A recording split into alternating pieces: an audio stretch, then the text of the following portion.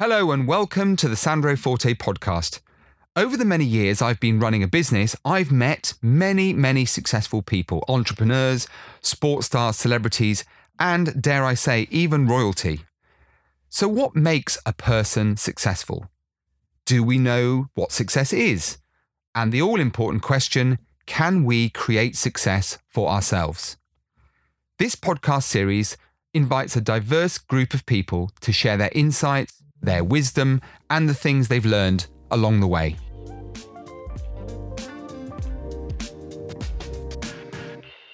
Hello and welcome to the Sandro Forte podcast. Now, usually you'd be hearing the voice of your usual host, Sandro Forte, but today we're turning the tables and I, David Braithwaite, are going to be interviewing your host, Sandro Forte, instead. In each weekly podcast, Sandro invites a new guest from his extensive network of successful individuals to discuss their life stories, challenges and experiences that have made them who they are today, and finds out, more importantly, what their journey to get there has been, the lessons they've learned in life, and also, critically, what success actually means to them. Their insights and wisdom both educate and motivate as they explain how success, whilst not always easy, is actually achievable for anyone. He's the perfect interviewer, as Sandro has lived through more than his own fair share of adversity and incredible experiences, and his own success has been unquestionable. Sandro Forte is a highly respected and successful businessman who's built an astonishing network of well-known individuals, sports stars and celebrities over a career spanning some 30-odd years. Sandro is also an international speaker, a life coach and author of the best-selling book Dare to be Different, and that is just scratching the surface that we hope to do more of shortly. He has empathy and understanding of each of his guests and allow him to ask all the right questions, which are brought to life by bringing his unique and real personality to the table. But today, it's different. It's your chance to find out more about that personality behind the podcast presenter's voice. And I'm hoping to extract the best bits from what's been a fascinating and all-encompassing life journey with Sandro. We'll hear about the challenges he's encountered along the way, both the positive and negative experiences in his life, and how they've led to his own phenomenal success and why he has such a passion for helping others.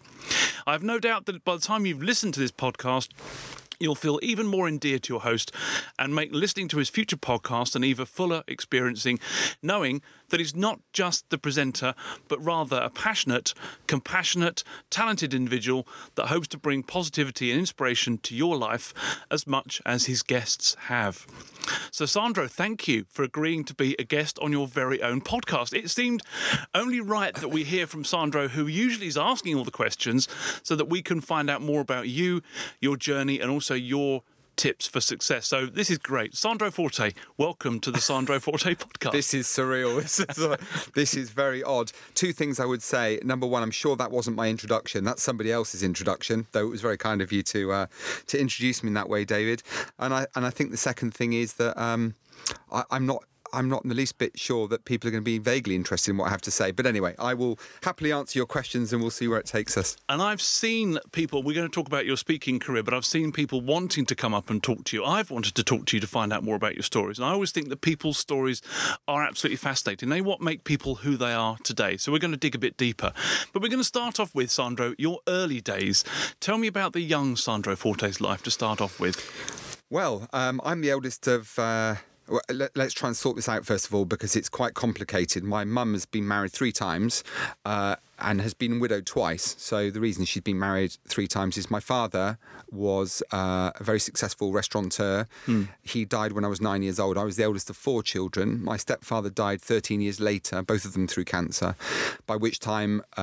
2 stepsisters from his first marriage, my stepfather's first marriage, and my half-sister, who was born to my stepfather and my mother, appeared on the scene. So we kind of went from 7 kids to...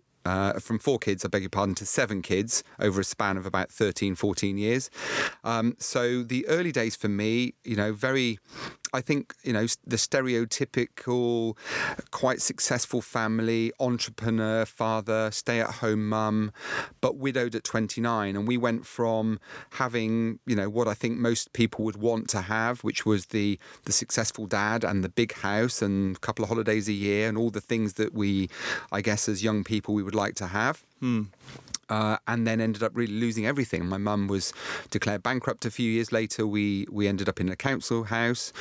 And life changed, obviously. But what I would say is, in many ways, those new experiences over the next 10, 12 years, until the passing of my stepfather, totally different set of experiences, but in many ways some challenges, but some great things came from that too. So I've been the eldest of the family, the siblings, for and that presents its own set of challenges, I have to say, but I guess we'll explore those. So what I went through wasn't, I don't share that because it's particularly tragic. Everyone's experienced loss and had difficulties to face in their lives. But as a young child growing up, the difficulty of losing your father at a very, very young age, particularly when you've got 3 younger siblings, is really tough. And then for my poor mum and my family to go through it a second time around was really difficult. So how did you actually process and deal with that as a young boy? Father is obviously going to be quite impressionable to you. How did you deal and process with that? Not just once, but twice. That sort of trauma is very unusual, particularly happening that frequently. I think, I think the simple answer to that one is I don't think I ever have dealt with it. I think you have to deal with certain things to get by in life, to put one foot in front of the other. But, I still have emotional challenges with that event or those series of events. I stand on stages, I speak to people, I share that story, and I can't remember the last time I ever shared that story and didn't get emotional about it. So I still live with that every day. A lot of people say, do you regret what happened to your father? Of course I do, but then what came next, which created more of an impression in many ways, shaped my life, wouldn't have happened without that. So I try to be really philosophical about it. But I'll be honest, since people are looking in the way you described earlier to kind of understand the person that I am, life hasn't been very exactly plain sailing. And I have been to hypnotists, I have been to psychologists to talk about my experiences, to try and unravel all of those things that have been hidden away. Because, of course, we didn't have the understanding of mental illness and the challenges that we do face emotionally all those years ago. We just got on and dealt with it. So, I think it would be fair to say, and to put it into perspective for people, myself, my family, my mum, my youngest brother in particular, he was 3 when my father passed away. We've always struggled with it. There's no easy fix. You just have to take one of 2 decisions. You either, dive under the duvet and don't come up for days, or you drag yourself out of bed and confront life. Dust yourself off. It's still very, very hard. I can see in your eyes as well. This is a podcast, so people listening to this on audio, but I can just see, just watching your eyes there, that this is clearly a difficult thing to actually talk about.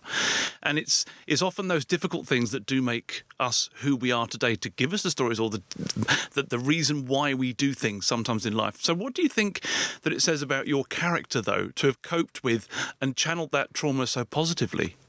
I remember when my father passed away, I was dragged to the headmistress's office at the time, and the one clear thing I remember about my father's passing was my mum saying to me, "You're the man of the house now." Now, on one level... And you were how old again? 9.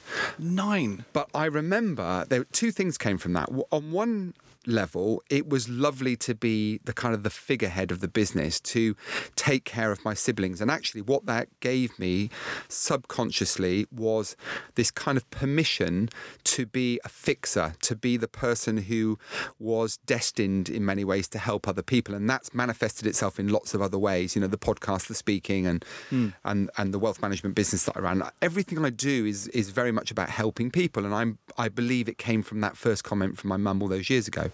On another level, you are burdened with this belief that you have to be something that I didn't have the chance to evolve into. I didn't have a childhood in many ways. At the age of 13, I was working 2 hours before school, 2 hours after school, all my summer holidays, because when my father passed away, having run a number of restaurants successfully, those businesses passed to my auntie, and I was helping out the family, inverted commas, to make sure that financially we survived. So I didn't have the long days in the park and the computer games and all the things that a lot of people now take for granted. I was working at the age of 13, almost full time around school. But that taught me loads and loads of other great things. So, throughout all of my life, For every great thing that's happened, there's always been a challenge that underpins it. It's really a question of how you deal with those two different things. So you had to grow up really fast and learn responsibility. Well, some people would say I've never grown up, but on one level, from definitely. 9 years old to then say you are now the man of the family, that is quite some burden of responsibility. So you're forced to grow up very quickly. And I mentioned in the introduction earlier on that you have great empathy for other people. You have this natural gift and ability to see things from other people's points of view and naturally connect to them, which is very rare in most people, I find. But when you find other people in a similar situation to you, or they're in challenging life situations that you've been in, how do you support and encourage them to find the same sort of positivity that you seem to have got from that tragic experience that you've been through? Oh gosh, that's a very big question. I think a lot of people say to me, when you go and do your talks, your presentations, are you a motivational speaker? And the answer is absolutely not. With great respect to lots of speakers, many of whom are dear friends, who would call themselves motivational speakers, they do a great job. And I won't mention names, but there's a few really, really well-known people out there that make a lot of money from being motivational speakers. My particular view is that I can stand on a stage or in a room with people, and anyone can do this, frankly, and I can motivate someone. I can tell them how great they are, I can dust them down, and I can big them up, and I can pat them on the back, metaphorically, and they can feel great about themselves for a period of time, probably for the rest of that day. What happens in reality is the next day, life returns to normal, things get in the way, and you normally revert to type, and that motivation dissipates, and people then have to kind of rediscover the process to get back to where they were before. Absolutely, yeah. On the other hand, if you give people the life skills to get from A to B, if you can kind of get underneath their skin a little bit, understand what makes them passionate. We've heard from all sorts of guests on this podcast, what makes them passionate, what they believe and what their skill sets are, and you get them to focus on solutions. So how do I transition from here to here? Once that happens, or that process begins to happen, motivation almost takes care of itself. Because if I say to you, here's how you sell more, here's how you attract more clients, here's how you improve customer service, here's how you handle objections, whatever it happens to be in your business, if you become very, very skilled at those things and you become more successful as a result, then I believe that motivation is something that starts and grows from within. So I don't need to motivate somebody. So in answer to your question, David, when someone has a challenge, the first thing I normally do is explore, go back to the basics in many ways, find those building blocks that created a platform for success for them in the first place, revisit them, break everything down to small bite-sized chunks, because the chances are they've probably lost contact with those things, revisit them, tweak or improve the component parts and put it all back together again. And kind of, generally speaking, most of the rest of the stuff takes care of itself. Amazing. So I have to ask, and you've mentioned this a couple of times, your surname is Forte. Is there a link to the Forte group of hotels, restaurants you mentioned earlier on? What's the link to Forte? Well, the answer is there is a link. The family's very, very big. I'm not saying that every Forte in the world is related to us, but I reckon if you started the family tree, which I did actually with my second cousin Rocco Forte, who now runs the Rocco Forte Hotel Group, we started this family tree thing many years ago. I kind of... and it does go a long way to explain why I am like I am, but I started to do the family's tree and realised that my grandmother married my grandfather and they were both Fortes when they married, albeit very, very distant cousins. I do have 5 toes on each foot and 5 fingers on each hand. But it became very, very complicated because the family's so massive. And it started from a small village in Naples, just outside Naples, and there are lots of Fortes all over the world. What I discovered as a result of doing this family tree, which I gave up on because it became very complicated, was that there are 87 people between me and a vast fortune. So the important thing for people to realise is I am a poor relation in the family, and I had to work for a living. I couldn't just sit there and wait for somebody to pass me a legacy. So, second, Rocco and I are second cousins. Charles was my grandfather's cousin, I think, from memory, but so distantly related enough. But I know. But Rocco. Related you are. Yes, and I know Rocco and Olga and Alex, well. So excellent. So going back then, so you as a young boy, you're in financial services. You mentioned you have a wealth management business. How did you get started in that originally? What led you to financial services? Okay, so the important thing to say is I didn't dream of being a financial advisor when I was 14 years old. What did you want to be when you were 14? Let's ask that question. What was was your dream job? The dream job was to be a surgeon. Going back to what I said, the helper, the fixer. Yeah. Everything I've ever dreamed of doing as a kid, actually looking back now, was all about helping somebody to achieve some kind of outcome. So I had no fear of blood and gore. So the idea of being a surgeon or a GP or somebody in the medical profession was really appealing. The only problem was I hated my physics teacher at school. I was kind of an A student in chemistry and biology and all the other things I needed. Hated Mr. Mitchell. Sorry, Mr. Mitchell, if you're listening. If he's listening now. Hated Mr. Mitchell. And as a consequence, I got a C in physics, and I just didn't want to take a year out to redo it.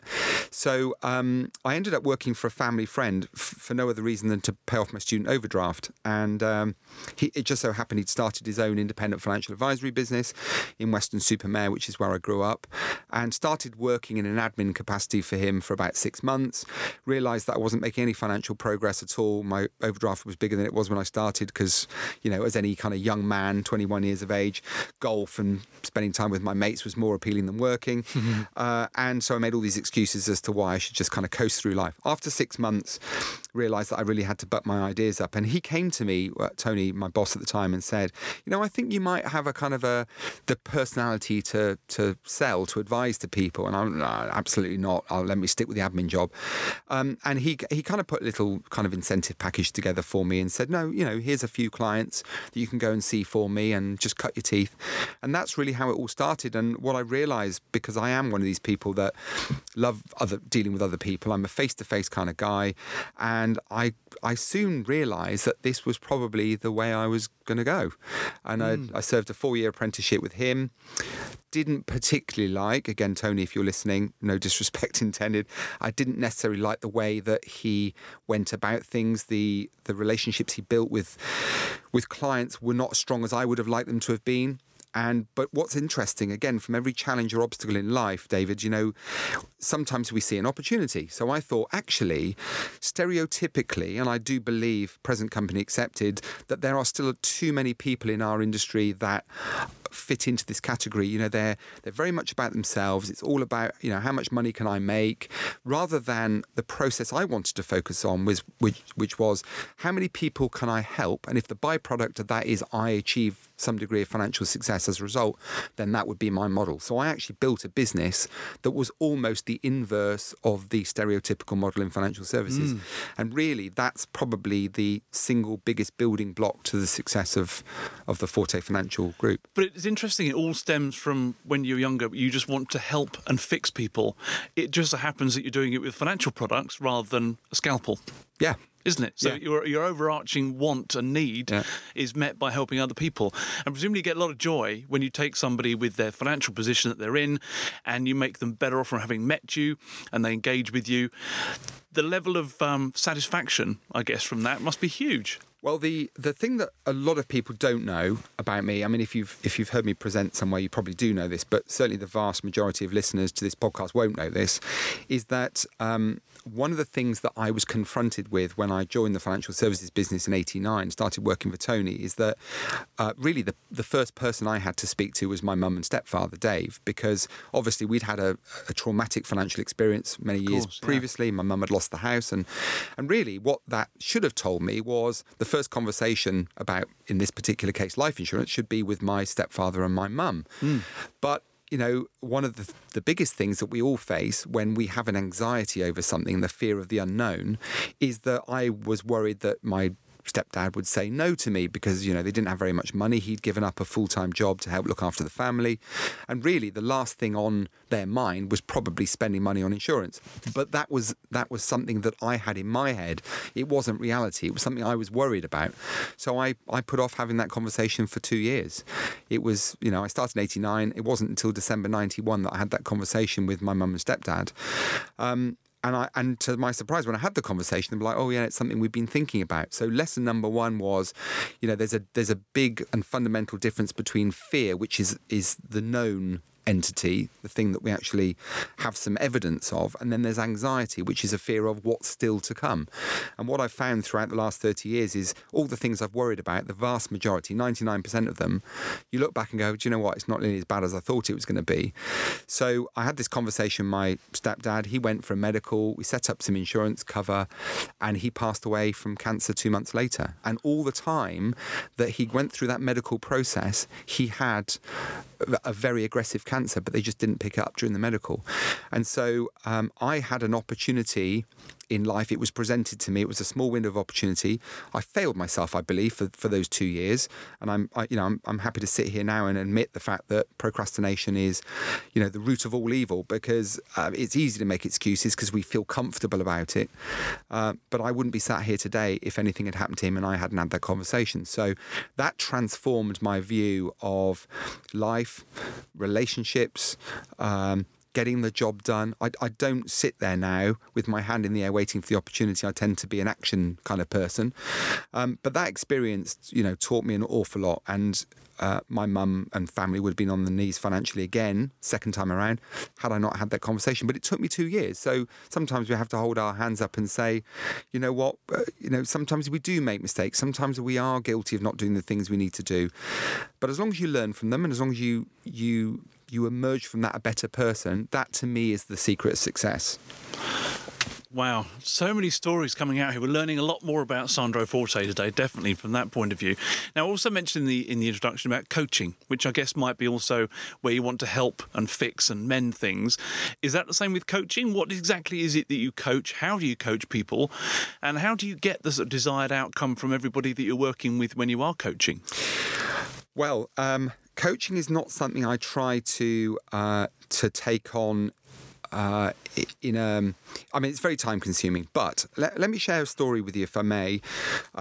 Several years ago, in fact, a previous podcast guest, a lovely lady called Marty, she's from Hungary, she approached me and I've always been a very positive reactor to people who get up out of their seat and say, can I have some help, please? And Marty... Takes guts as well. It does. And I'm a great believer that you can teach anybody anything, but you can't teach them passion and resilience and personality.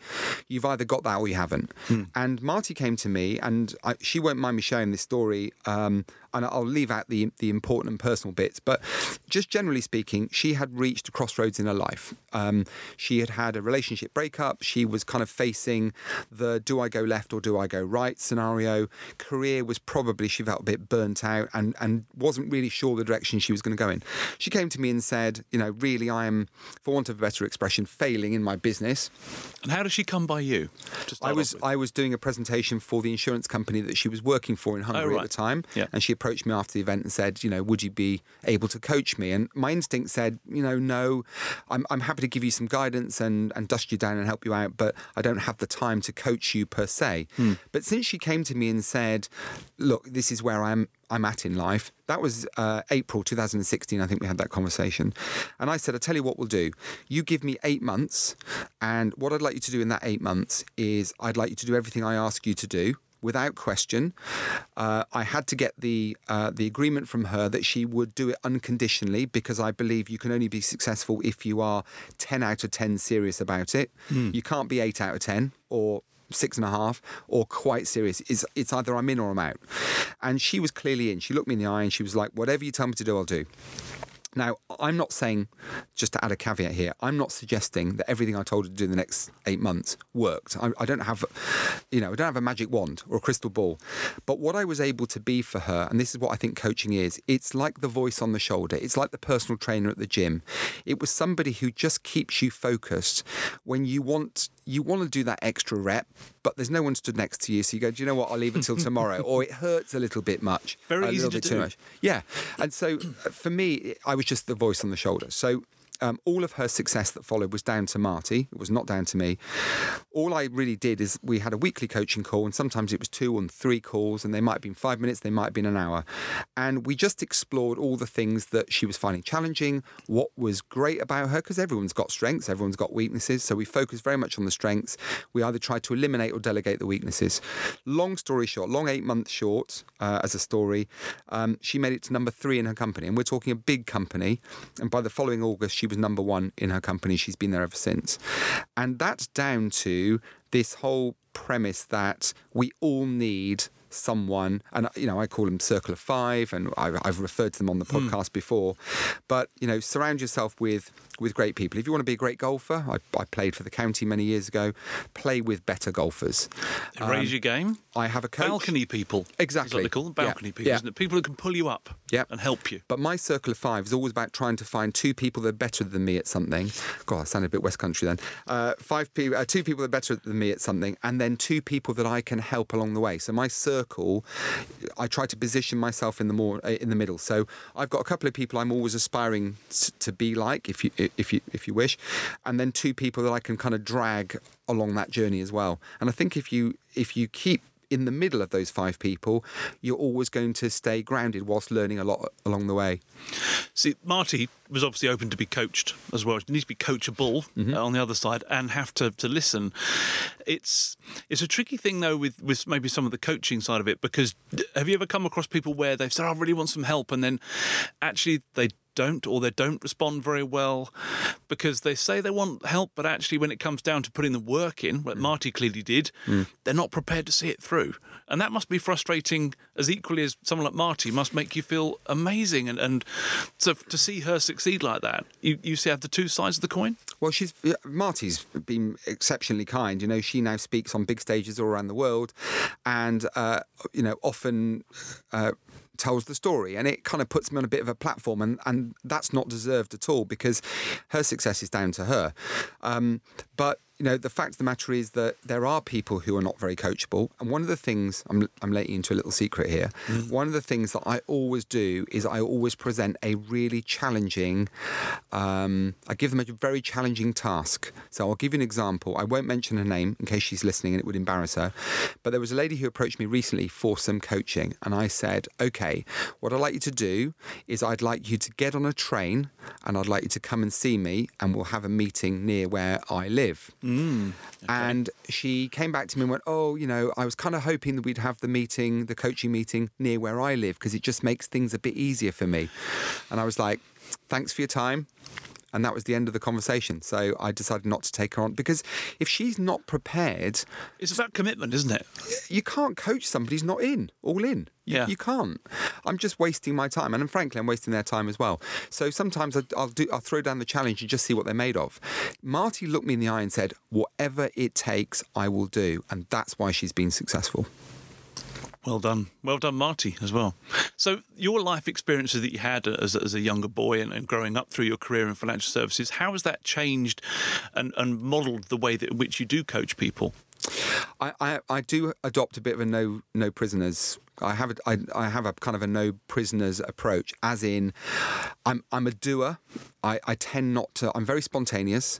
I tend to follow my gut more so. I'm not very logical. I'm very right brain, very spontaneous. I'm a salesperson's dream because I make a decision and then think about it afterwards. The amount of stuff that goes back on mail order, my poor suffering assistant Vicky, she loses the will to live with the stuff I send back. But the fact of the matter is that I do have a number of things that I think have come from those experiences, and all of us are affected in some way by what happens, but they shape us. So the first thing is I don't accept excuses. Excuses are just, I want to feel a bit more comfortable. And success isn't comfortable. I don't know a single person that's ever achieved anything that has lived in a comfort zone. So you have to be prepared to feel a bit uncomfortable, and sometimes very uncomfortable. You have to be a doer. You can't sit and talk about it. You can't sit there with your hand in the air. The number of times I've ended a presentation saying, who'd like a free copy of my book? And you see 3,000 people sitting there in front of you, literally with their hand up, waiting for you to walk down into the audience and go, there you go. And it's free. There's no commitment from them either, is there? So they're just going to take. And I've stood in front of an audience and waited 10 minutes for the penny to drop, for somebody to go, actually, what he's asking me to do is to stand up, get up out of my seat in life and physically grasp that opportunity. That's a kind of a metaphor. So yeah, you've got to be all in. You've got to be a doer, not a talker. You can't feel comfortable. There are times you feel comfortable. That's great, and consolidation and all that stuff. I buy into it. But if you are a Richard Branson, if you're a Steve Jobs, God rest his soul, you don't live in a state of feeling comfortable. Read their books. That's all they ever talk about. The challenges, the pitfalls, the obstacles, the roadblocks. They take a step back. How do we fix it? How do we find a way through this? That's their life. I mean, in a nutshell. So, and there are loads of other things as well that have come from it. I think the compassion bit comes partly from my experience, but also another little secret is because when I was deciding that I wasn't going to be a brain surgeon or a heart surgeon, because I didn't have my physics thanks to Mr. Mitchell. And before I decided that financial services was going to be for me, but that was almost an accident, in those intervening 3 years, I went to drama school because my stepfather, God rest his soul as well, who was a real influence on my career, my life. He was in dramatics, and he directed a few plays and a few musicals. And how I got roped into all that, I don't know. But one of the things that taught me was that kind of human interaction. And when my two lovely twin children, Tom and Ellie, who are 23 now, and I'm a grandfather of two. This was extraordinary at the age of 51. One of the things I said to them is, right, when you come to choose your extra subject, the only thing I'm going to insist that you do is drama. And I do believe it should be part of the curriculum in the UK, because they've both got lovely personalities, and they've evolved from the expression of personality, improvisation, thinking for themselves, which unfortunately in the current world, David, it's very difficult for people to think for themselves because they've got social media and Google and all those things we didn't have when we were kids. Distractions everywhere, isn't it? Exactly. Do you think it also helps with confidence as well? So you're doing the drama, it teaches you how to present yourself in front of people, how to have more confidence, put your words and what you want to get across in a message in a clearer way because you've had training. You mentioned your physics teacher. So you mentioned subjects at school, you have to do your maths, your English, your physics. But actually, do you think education could do with more things like drama, life skills you're going to use instead of, I did French. I know a bit of French, but really it doesn't help me in the job that I've actually got now. What I'd love to have known was things like the confidence, how you speak to people. Dale Carnegie do classes and things like this. So that sort of stuff, life skills, do you think we're lacking that in education? I've always thought that. It does trouble me a lot. In the modern world, I've got lots of younger friends, but if you look at, my kids are good examples. They've grown up in a world where everything is easy, and I learned how to work really hard, and I have to say that's one of my kind of lessons for life is the people that work hard often tend to be more successful than people who don't. It's not rocket science, not rocket science. If you get up at 7 o'clock in the morning, I'm normally at my desk or I'm in the gym at 7 o'clock in the morning. I've done 2 hours work before most people, appear in the office. And, if you can work a 14-hour day and people criticise me for the lack of work-life balance, I get all that. I'm not perfect. But you get more done in 14 hours than you do in 7. It's just logic, isn't it? Yeah.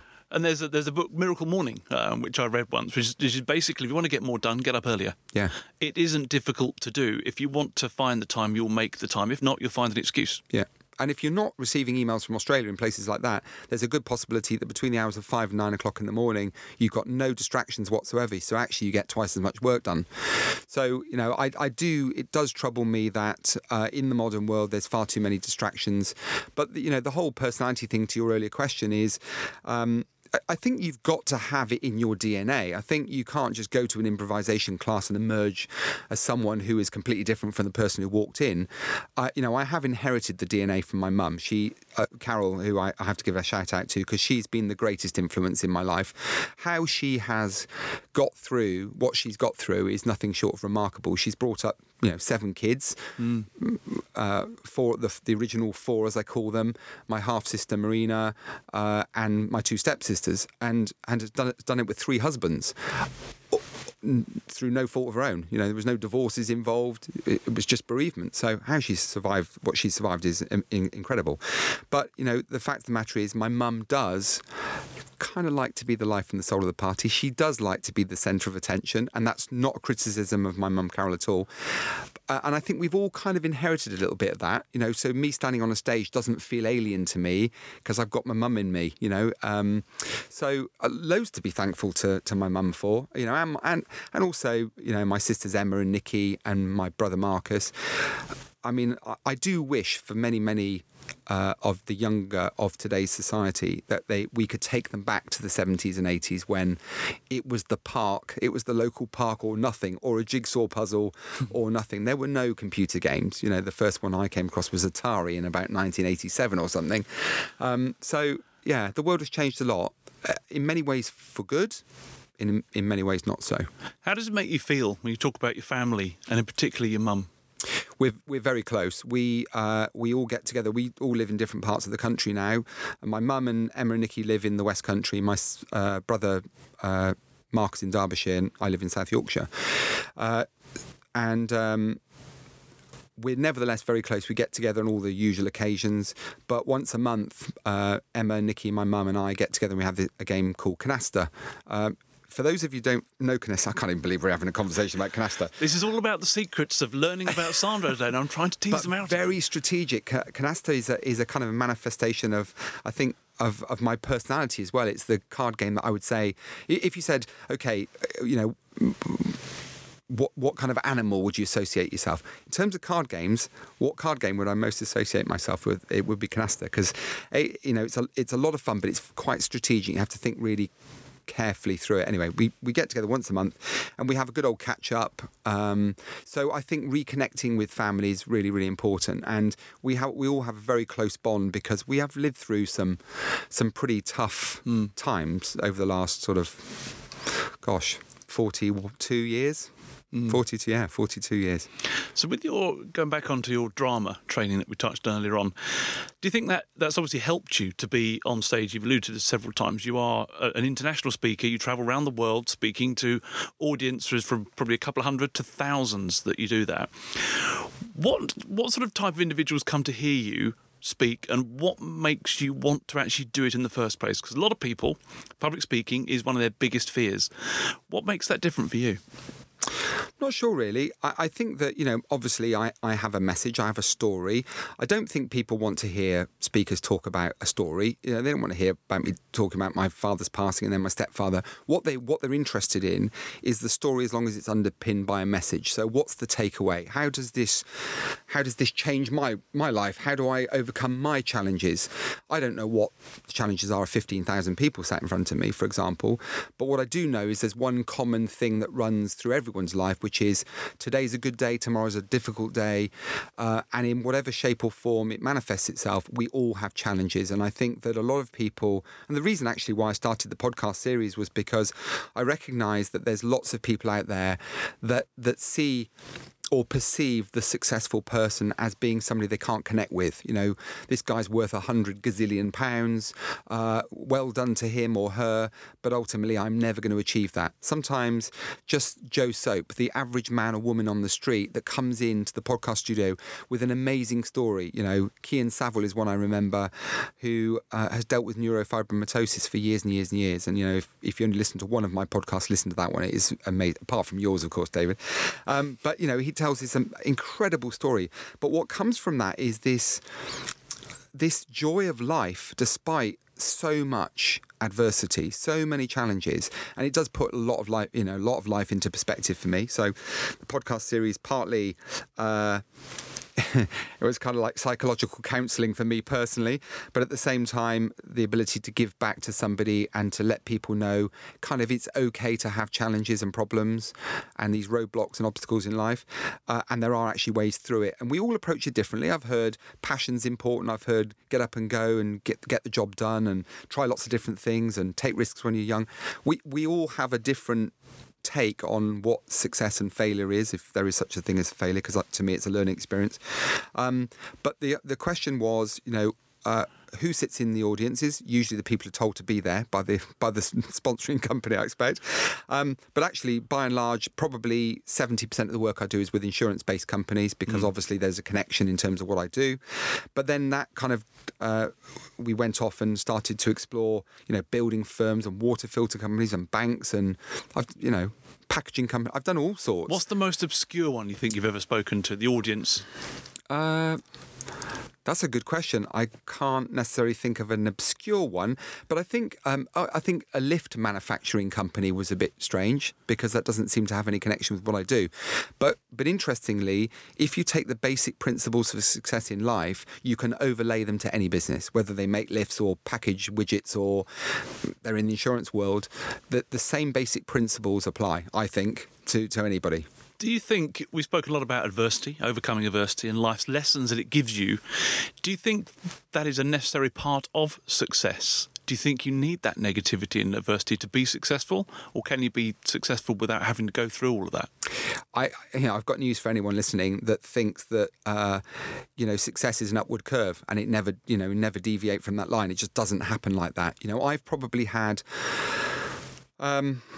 I've had periods in my life where everything seems to be going fantastically well. We've all experienced that, and I'm not saying the curve is anything other than upwards, but there's been loads of times when somebody's come and, knocked me off that trajectory or that goal, that path. So I think that in whatever way you want to articulate this, whatever way it manifests itself, failure, obstacles, challenges, whatever you want to call it, it is a fundamental part of achieving a great outcome.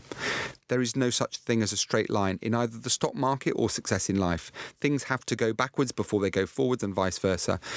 The people who are successful in my world, in my mind, are those that make a mistake but do something about it, rather than, as to use my analogy earlier on, crawl back under the duvet and wait for the problem to go, to go past, because it doesn't work like that. So the people who kind of confront problems head on, find a way to deal with them, learn from them, and emerge from that experience a better person, a more experienced person. And, the reality is, unfortunately, that there aren't that many people. There's a reason why I think it's 3% of the world's population employ the other 97%, because not many people want to take the risks. Not many people want to live in that state of discomfort. Richard Branson, to use that example again, Richard Branson didn't wake up one morning and go, right, I'm going to build one of the biggest and most successful companies in the entire world, and then fast forward 20 years, yet everything went according to plan. He stood in front of the bank manager begging for more money. He's had, financial crises to deal with. He's had... companies that failed? Exactly. But, the one thing that I admire most about someone like Richard Branson, and I'm still trying to get him on this podcast, is the fact that he has learnt from every single one of those experiences and has emerged a better entrepreneur, a better businessman, and kudos to him for all he's achieved. And long, let's hope he makes his next billion, because he's probably affected the lives positively of a lot more people along the way. And this is what's fantastic. You've done over 90 podcasts now where you've chatted to people about their success stories and their journeys, and I've listened to most of them. And what I find fascinating about all of them is that everybody's got a story to tell and the lessons they've learned, and you get to understand a little bit more that actually it's not just me that feels like that. Oh, I can't believe that they went through that, or I can align myself to that. And it's a brilliant way of encapsulating someone's stories, their lessons learned, in effectively around about half an hour, 40 minutes. And it's a brilliant listen.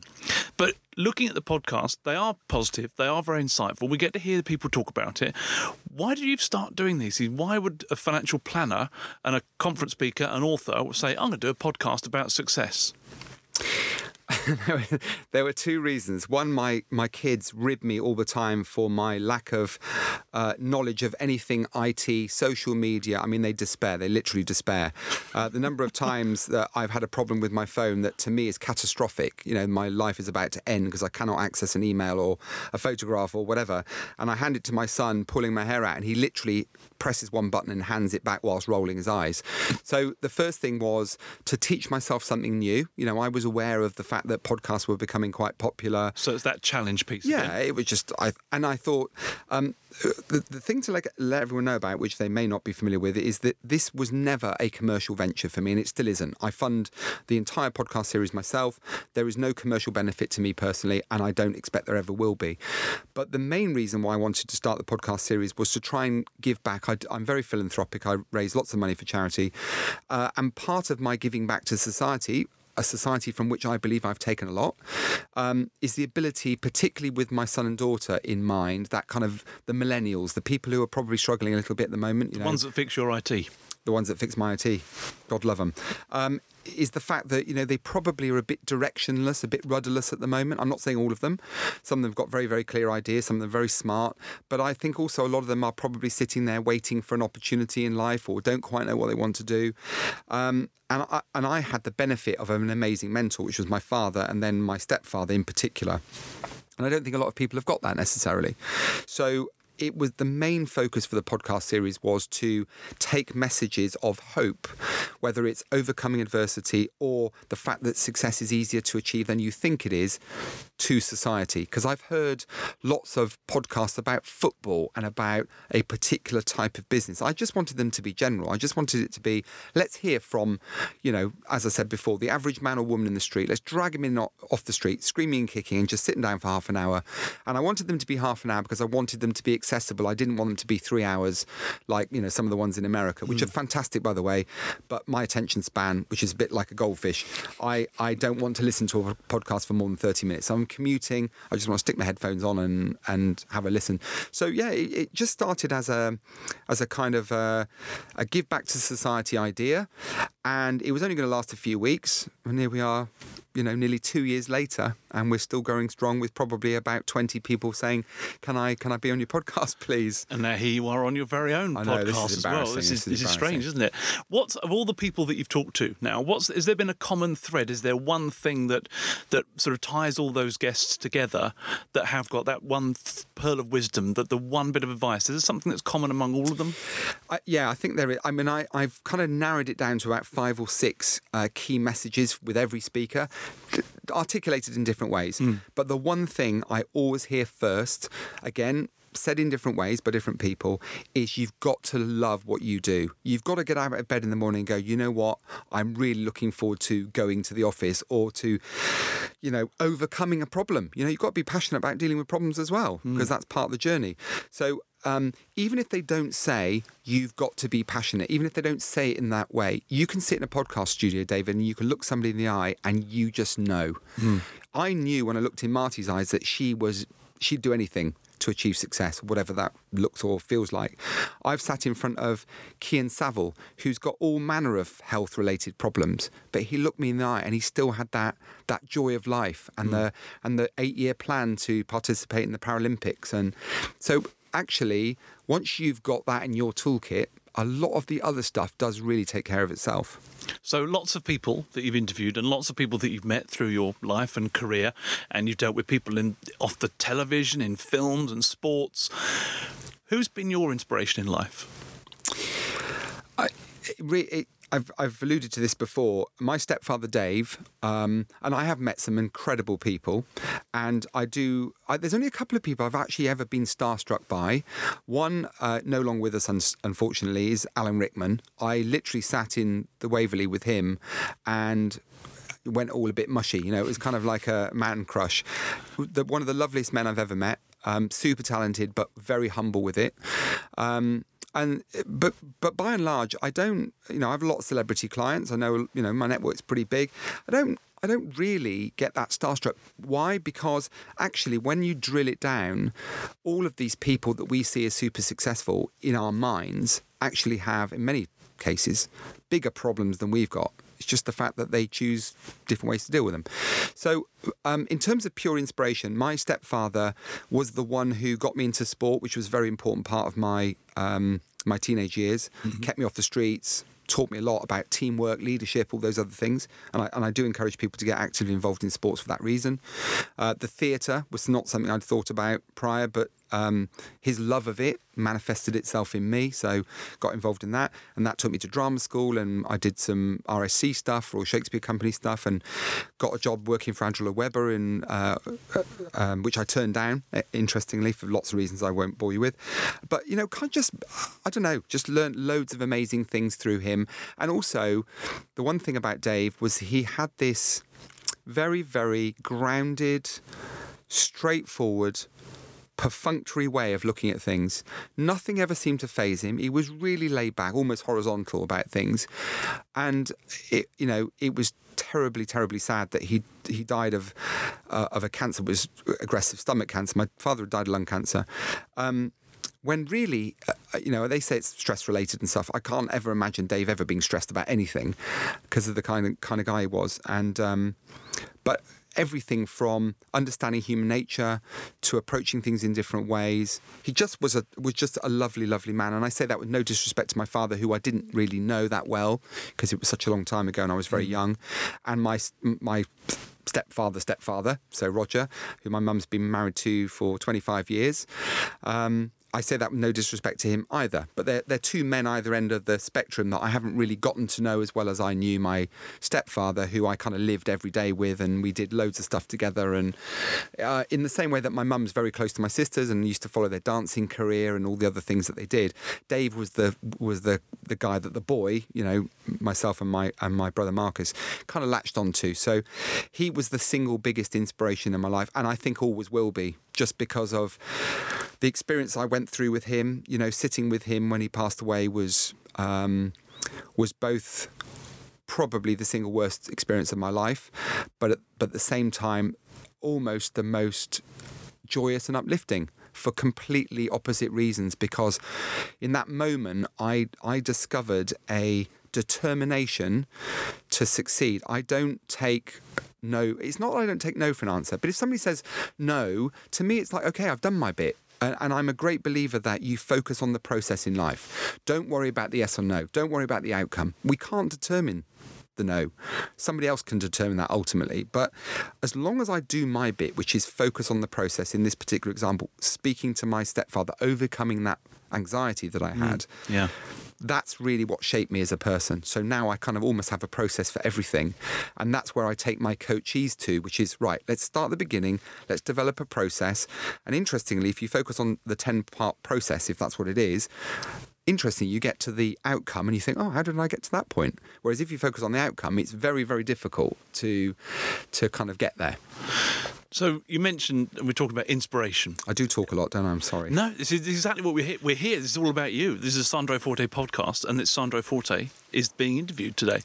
So for people, anyone listening now, that we're talking about inspiration, people are saying to themselves maybe, where do I find inspiration? How can people find inspiration? If they're listening maybe in a room on their own, or they're driving on the car and they're lacking inspiration in their life, where can they go and look for it and find it? Well, I think the first thing to do is to differentiate between motivation and inspiration. So motivation is the kind of the short-term emotional need to support an outcome. Inspiration is to me, I think the simplest way of me putting this is the destination. Where is it you want to go? What is it you're trying to achieve? And interestingly, when I was 21, and I keep reflecting on this, when I was 21, my goal, my life goal, my inspiration, the thing that I think about every day is I wanted to get to a point in my life, not that I was wealthy, not that I lived in a big house or drove a flash car or went on umpteen holidays every year. It was to get out of bed every single day, David, and to be able to decide what I did with that day. Now, would I ever stop working? Probably not. You'll carry me out of this business in a box because I love it. But I wanted to be able to wake up in the morning and be the master of that destiny. And interestingly, 30 years on, that's still my inspiration, it's still my goal. A kind of a tip that I talk about in my book, I write about in my book, but I also tell everyone really, it's something that underpins everything I try to achieve personally and I share with others. It's a subconscious way of training your brain. So in the same way that we've all learnt to walk. Let's use that as an example.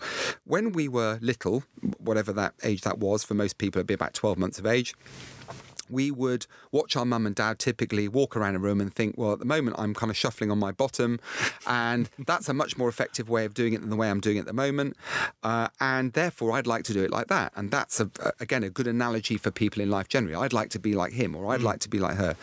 So the fact of the matter is, we can't be like that person unless we go through a process. The process in this example is we pick ourselves up off the floor. Mum and Dad would show us that by maintaining a bit of balance, one foot in front of the other, we could find a better way, a more effective way to do something. The reality was that when we tried this for the first time, it didn't work. And it didn't work the second time or the third time or the fourth time. It didn't work the second, fourth or fifth time when we started to drive a car or learnt to swim or, all the other things that we now do without thinking about. And so that's an analogy for anything you want to achieve in life. The little voice that exists on our shoulder today didn't exist when we were little, when we were small.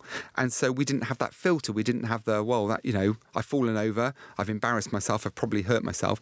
The filter wasn't there to say, oh, do you know what? Just carry on doing it the way you were doing because it's more comfortable. It's not embarrassing. It didn't hurt. We just got up and dusted ourselves off and just kept practicing until we got it right. And now we do that every day with 1,000 times a day without thinking. And I do believe that success or anything you want to achieve in life, as long as you follow that same process, easier said than done when you've got this filter, the little voice on your shoulder that says, do you know what? Put the weights down, clock off an hour early, find an excuse not to do something. And that little voice is, the single biggest reason why we don't achieve the outcomes that we want to achieve. So what I do is I developed a goal setting technique, which just involves writing your goals. And I normally encourage people to come up with about 20 or 30 of them. And people freak out when I say 20 to 30 because they go, I haven't got 20 to 30 goals. But if you really think about what you're doing this weekend and the extra hour spending time with the kids, reading a bedtime story to where your next holiday is, and the bigger things like the next house or the next business or when you're going to retire. Mix them all up, 20 to 30 cards, write each one on a different card, but instead of writing about the things you want to achieve, which is what everyone tends to do from a goal setting perspective, you talk about the goal having already been achieved, because the subconscious, and there's loads of neuroscience around this, the subconscious mind does not know the difference between what's real and what's imagined. Mm-hmm. So consequently, if you start to drip feed information about the things you have achieved in your mind, interestingly, the physical manifestation of your body, your life, your business tends to follow, because your subconscious is infinitely more powerful than your conscious. Now, you won't be consciously aware of the extra time you're putting in with your kids, or the dinner with your significant other that you've been putting off for ages, or just dealing with that really mundane, I call it a mess item, the thing that messes with your head. I've been meaning to change that light bulb for absolutely ages and haven't got round to it. Those kinds of things. Just write them all down as goals. But instead of I will do this, because it never happens because life gets in the way, the I have achieved this and here's how I felt when I achieved it, because they're the two rules. In the past, how you felt. I absolutely guarantee anyone listening, the transition from A to B, let's call it A to B, happens much more quickly and much more effectively if you commit your goals to your subconscious rather than just simply focus on a future event. And there's always that story, isn't there, when, interestingly, when my other half was pregnant, suddenly everyone was pregnant. But they weren't, but your brain starts seeing the things that lead you to get to that end goal as well. So your subconscious can actually help you get there. And it's a remarkable piece of equipment we have in our heads, our brain, isn't it? Absolutely, yeah. Slight switch of gear now. Mm-hmm. I'm going to talk about something else that I know is something very close to your heart, the $1 Million Round Table. And it's somewhere where we've frequently met and chatted. Tell me more about the $1 Million Round Table and what is your association to it and what does it mean to you? Worldwide organisation, very philanthropic. So there's two answers to the question, which I'll deal with. $1 Million Round Table, based in Chicago, worldwide organisation with its headquarters in America, has been around for 90 years-ish. I'm going to get shot now for not remembering exactly when. 1927? You'll know. 1927? Yeah. The slight misconception is that people think $1 million, therefore everyone that's associated with it has to be earning $1 million. It was the group of people that congregated that first meeting all those years ago that were the first in America to sell $1 million worth of insurance coverage. And since that's the mainstay of most financial advisors' advice to clients, protecting your family and so on, and that's my experience, it really is just a gathering of, they're called the Premier Association of Financial Professionals, and it is a gathering of the elite in our industry. And to qualify that, I don't mean elite as in, high earners. I mean elite as in ethics, professionalism, treating they've got a whole bunch of cornerstones, the whole person concept, work-life balance, and there's loads of things that we kind of subscribe to. There are some very financially successful people, don't get me wrong, but I think something like 80 countries across the world have members now. We have 2 annual meetings, one in America typically and one in another place, because the organisation has grown so extensively over the years. So this year in Dubai and Anaheim. And there are lots of other regional events in different countries as well. They have their own days. And really, the platform is just to share openly with other professional people. So you and I would sit and have dinner, as we did in Sydney not long ago. And we got to know each other pretty well then. And we just share ideas, unconditionally. My philosophy, and it kind of links to the MDRT philosophy, is that if I've got a great idea and you've got a great idea and we share, we both emerge from that conversation with two great ideas. Absolutely. And that's quite unusual in the modern world. I've interviewed Evan Maindonald, for example, on the podcast, and to hear him talk about, he's very successful, but he shares his success with other people and he helps other people to develop their own property empires, which is quite unusual. Not many successful entrepreneurs, outside a few of the people I've already mentioned, would openly share because they kind of get a bit precious about their own secrets. I've never been precious about mine because, whatever people learn from me, I probably learn twice as much from them. That's the reality of networking. The other element of MDRT is its philanthropic arm called the $1 Million Round Table Foundation, where I'm very proud to be a board member, a trustee, and we give huge amounts of money to needy individuals and organisations all around the world. We've supported tsunami disaster relief. We support National Women's Day recently, and we give grants to all kinds of applications from all around the world. One or two of which have come from you, I know. Several have come from me over the years. To be able to change the lives of people, not just from a financial advisory perspective, but also for and on behalf of companies and countries you'd never otherwise reach. Building a school in Africa to building a playground in Indianapolis. I mean, some of the projects they do are absolutely incredible. And that's what prompted me to start my own charitable foundation many years ago. And I'm now in the process of starting a project to build a school in Uganda. So that all comes back to one of the first points that we brought up, which is you wanting to help and fix. It's come full circle, hasn't it? So in doing your charitable foundation work, you're doing just that, where people that you can't reach. So not only are you looking at the clients that you look after, it's the people that you're coaching, it's the people that you're speaking in front of a stage, but also those charities and needy people, you're helping to fix them as well, aren't you? I must be a psychiatrist's dream, because everything tends to link back to the same thing, which is, is fundamentally, David, is a desire to help people. And again, over the 30 years I've been in business and the 51 years I've been on the planet, I still go back to the fact, time and time again, that for everything I've ever given, I've always had twice as much in return. So I don't think you can ever give enough. I don't think there's ever such thing as a secret. I've always been a great believer that you openly share with people, and that process of helping. My network has come from helping other people, and the good people, I do believe, I have this little saying that life is a revolving door. You reap what you sow. There's loads of expressions for it, but ultimately all the good people that I've ever come across in my life, where I've helped them in some way, shape or form, they have given back many times over. And the ones who don't give back, philosophically, I just take a view that not everyone's built the same, not everyone has the same approach to things, and that's okay. So I don't think you can pick and choose. I think you just have to give unconditionally, because I do think that you are a more complete person for the experiences, good and bad, that you experience in your life. Lastly, just to wrap up this podcast, traditionally what you do at the end of all of your podcasts is that you ask your guests all one question. And I'm going to do exactly the same to you, and you're grinning across the other side of the microphone. You know what's coming, Sandro. If you could give someone, a younger version of you or just a younger person or anybody, just one piece of advice about success that will help and guide them, be their North Star, for whatever better word, what would that one piece of advice be that's crucial to success? Be a doer. That for me is the single best piece of advice I've ever given to anyone. Just be a doer.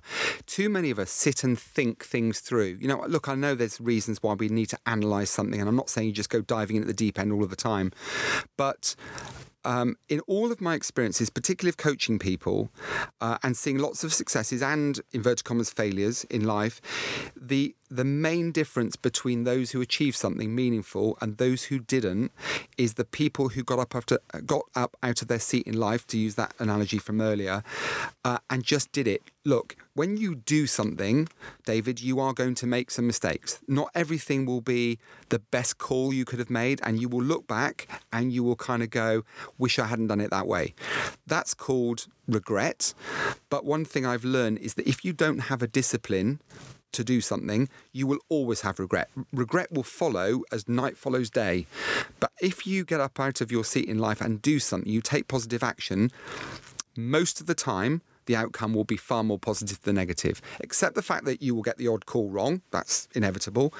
But if you are prepared to go on that journey and enjoy it, I can almost sit here today and guarantee much more positive outcomes for taking action than sitting there making excuses. Sandro Forte, thank you for being my guest on the Sandro Forte podcast. Thank you for being such a pro as well. I mean, radio broadcaster extraordinaire. But it's been truly inspirational to hear your story and hear your side of things. I just think from people listening to the podcast, it's invaluable that they've got to know a little bit more about the Sandro. Each week, Sandro has a new guest sharing their own insights into achieving their own success or overcoming life's challenges. Please make sure you subscribe, leave a 5-star review, follow Sandro on Twitter and Facebook, both at Sandro's podcast and The Real Sandro Forte on Instagram. If you want to leave any feedback, share what you want to hear more of in future episodes, or ask any questions, you can do so via email hello@sandrospodcast.com.